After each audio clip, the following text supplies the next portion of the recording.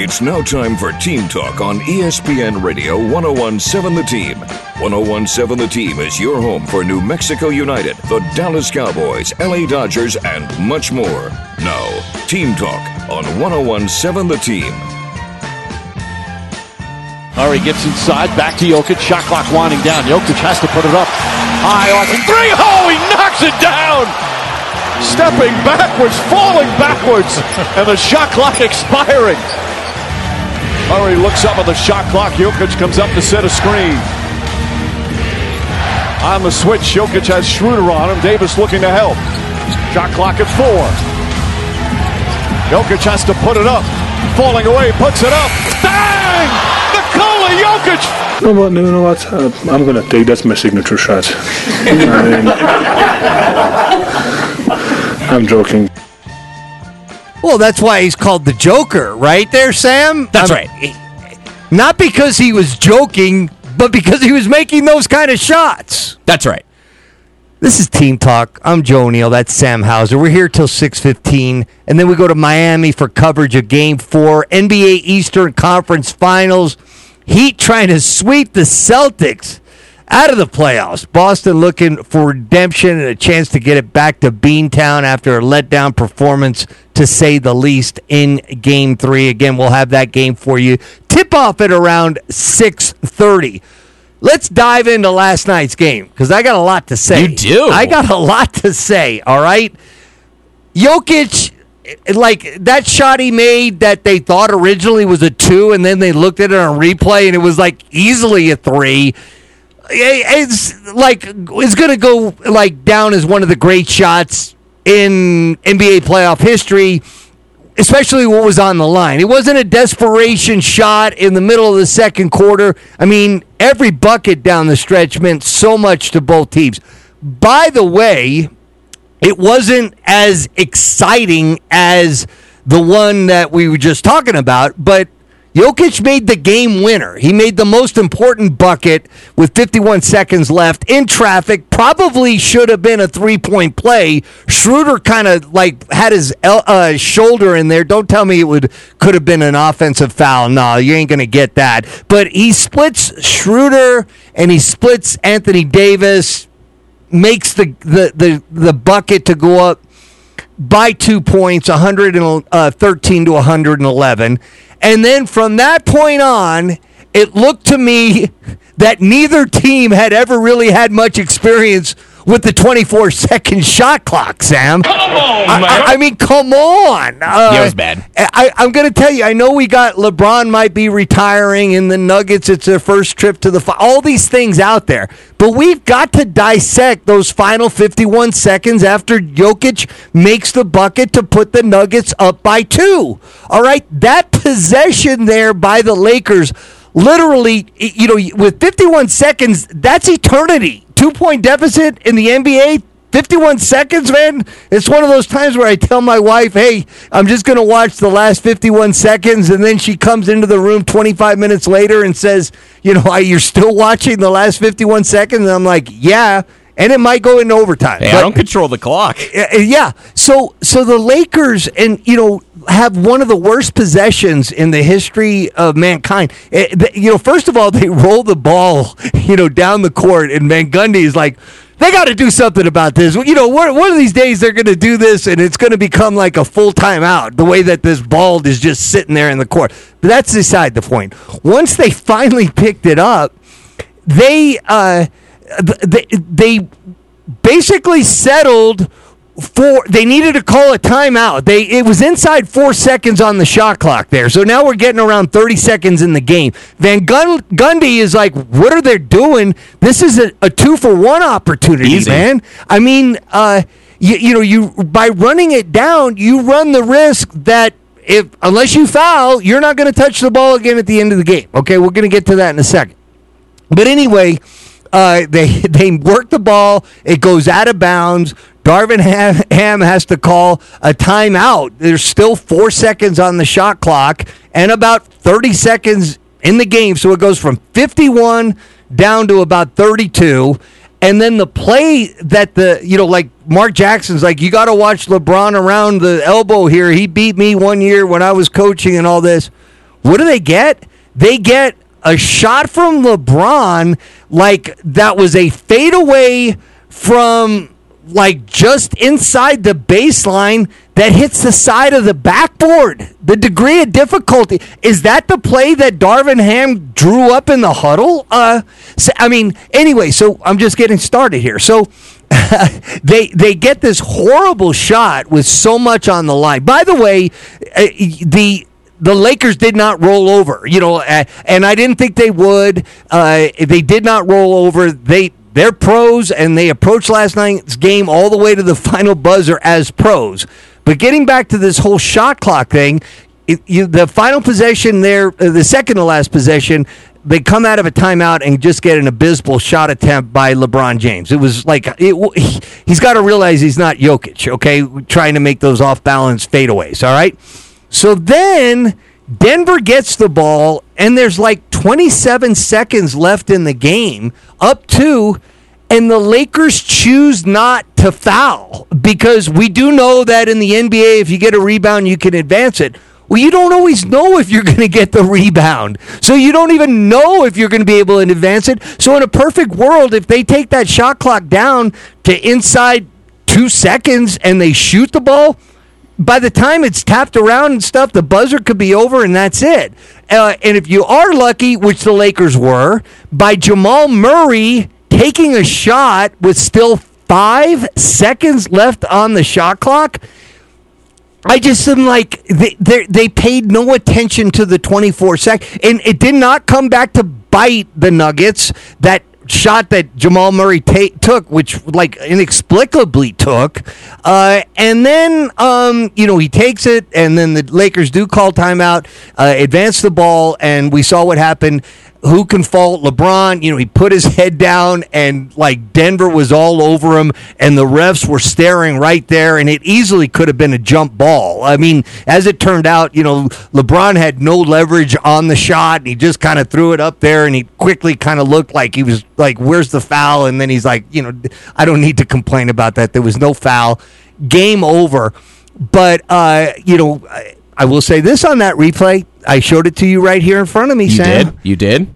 Anthony Davis was not just open. I mean, like, there was nobody even in the same area code of him. And had LeBron, I know the play was drawn up for him to take the ball to the basket, maybe get fouled, maybe get a three-point play, maybe get a bucket. But at the same time, when everything is so collapsed on him, doesn't he have to be aware of a drive and kick when you've got Anthony Davis? Granted, Davis was standing outside the three-point line, but if LeBron threw it to him, he easily could have moved towards the pass, caught it, shot the ball, and had a much better look than LeBron James. So, okay, got that off my chest. I mean, that whole sequence from when Jokic makes the bucket with 51 seconds to put the Nugs up by 2 till the very end, I'm second-guessing all over the place. You're getting into the self-awareness, though, or starting to have the conversation about the self-awareness of somebody of that magnitude, which we know is always a layered conversation. It was so timely after the game.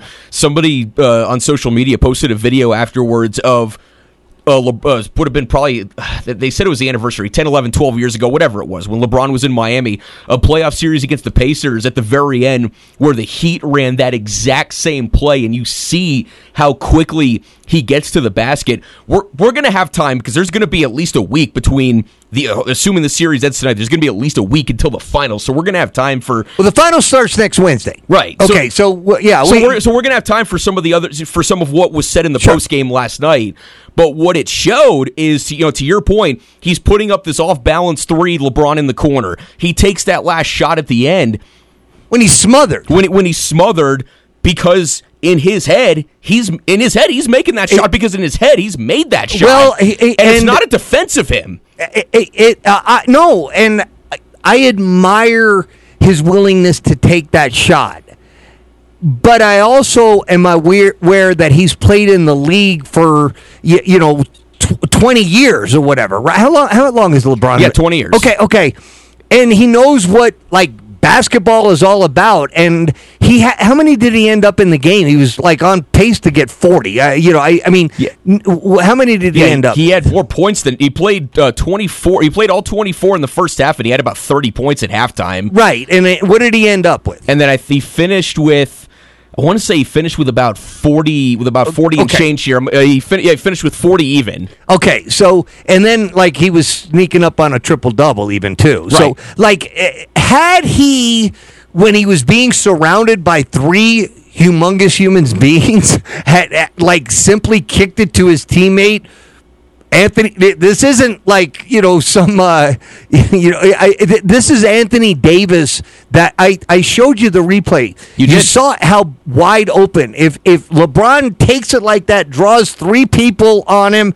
and he kicks it to Anthony Davis, nobody's going to say that, LeBron is, chicken to take the final shot. The game, the body of work he had was such that he wasn't going to come out there in any way as the GOAT, and I'm talking about GOAT in the old definition of GOAT. I'm not so sure about that. I am. The way that we're talking about one team that lost versus the other team that won, LeBron is, and it's a product of how he's been covered since he was 16 years old. He's one of the more he's one of the more, maybe not self-conscious, but he's aware of how he's perceived, and he cares about how he's perceived. If he doesn't take the shot, no matter what team he's on, no matter how old he is, if he doesn't take the shot, he's going to be the center of attention. We're not talking about him like standing outside the three-point line with an open look and then him passing it.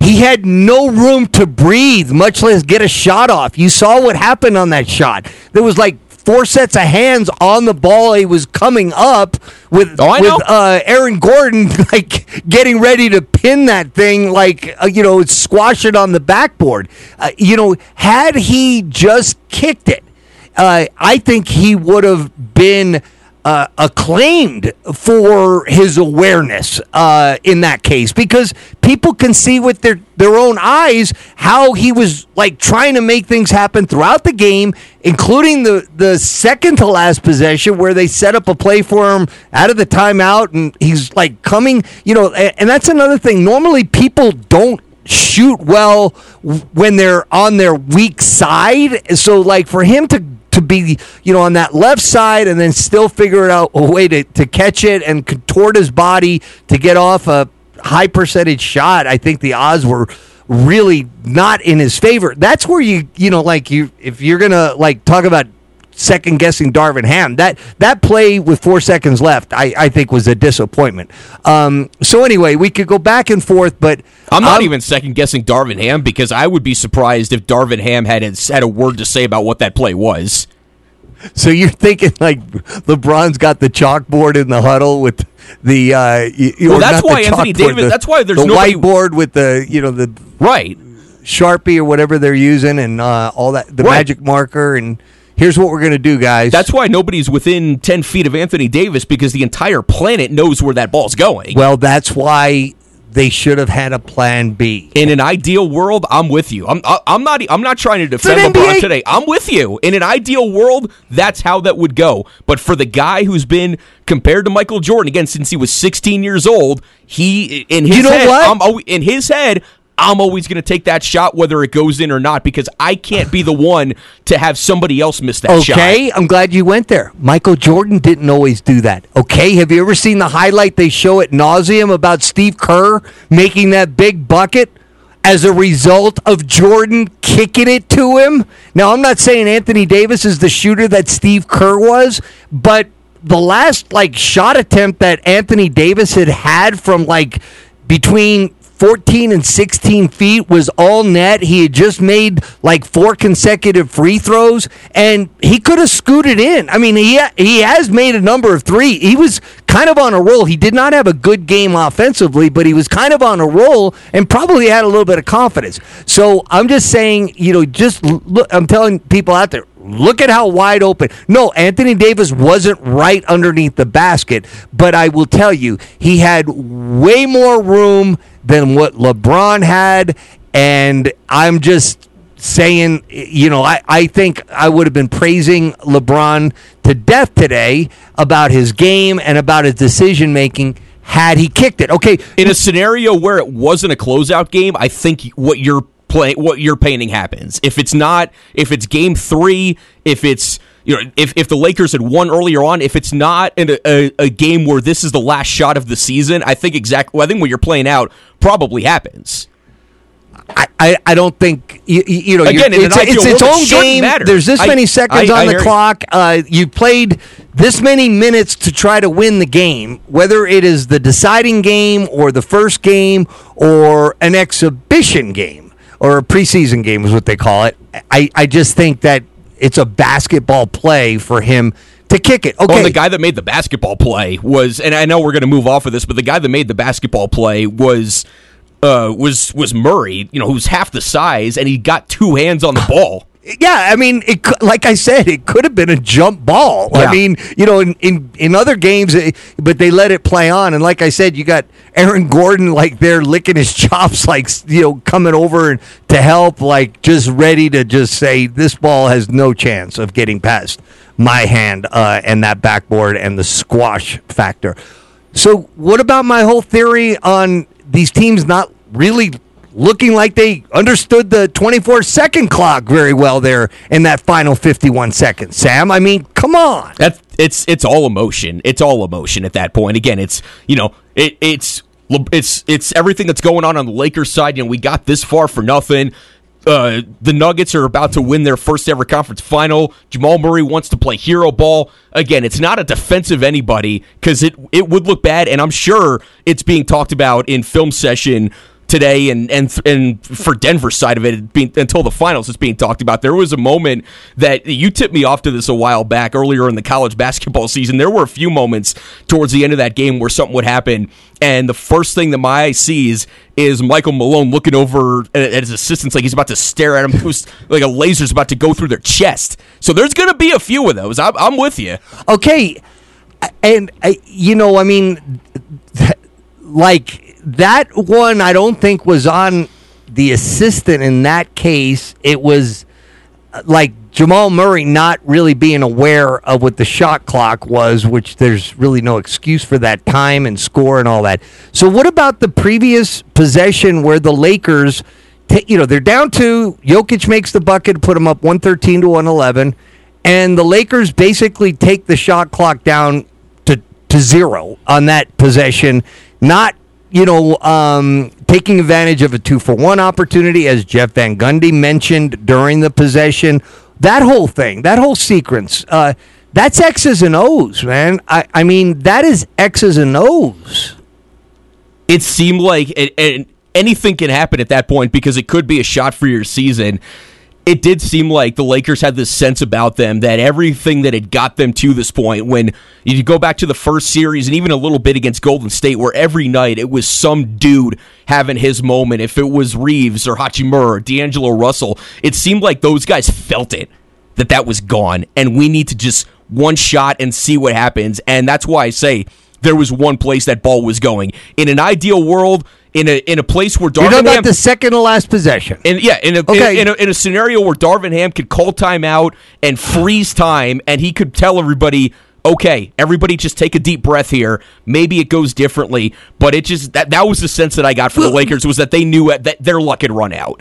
Okay, but the reason that he called timeout with 4 seconds to go there in that second to last possession. It's because you have to. No, because there was chaos. The ball got deflected and went out of bounds. I mean, it was disorganized chaos. Yeah, the whole possession was bad. Yeah, that's what I'm saying. Yeah. And that's the critical possession when the game is on the line. And a possession for a professional team, that is something they face all the time in these games. It was just chaos. That's why I'm honed in on these last 51 seconds, not taking anything away from the Nuggets sweeping them, and also, hey, give the Lakers credit for getting there. And had the Lakers even won the game, they weren't going to win 2 out of the next 3 in Denver and whatever. It was just going to like stretch the playoffs out a little bit more, which I would have liked. But again, this has nothing to do with that. It just was bizarre to me, and I think the way they scrutinize college games and the last minute of college games, this would have been a big topic of discussion. And for whatever reason, it wasn't. And it would have been had the Nuggets lost. Had for the Nuggets sure, lost, it would have been like Now the Lakers, they would have gotten by with their like second to last possession had they ended up winning on some sort of a 3-pointer there at the end of regulation. Had that happened, then Jamal Murray would have been the scapegoat, no doubt about it. Like, hey, dude. First of all, I was shocked that the Lakers didn't foul when there was so few second differential between the game clock and the shot clock, okay? And Denver was kind of lucky that wasn't happening, and then Jamal Murray would have been the scapegoat. Shooting the ball with still 5 seconds on the shot clock there and giving the Lakers, ample time to get the rebound, get the ball advanced, and theoretically enough time to get a really good shot. And instead, Jamal Murray gets conference finals MVP wearing a hat that looked like nobody on Denver had ever seen never even imagined what a conference final hat would look like before. So, you see, you're enlightening me. Jokic didn't win the MVP of the series. Jamal Murray did. Oh, no, excuse me. Jamal Murray was wearing the hat. Jokic did. Okay. Jokic won conference finals MVP, but they do the interview with Jamal Murray, and he's rocking this thing like it's the coolest hat on the planet, and it just looked like they drew it while Darvin Ham called that timeout. Well, I haven't seen it. I'll give you my opinion on that later, but.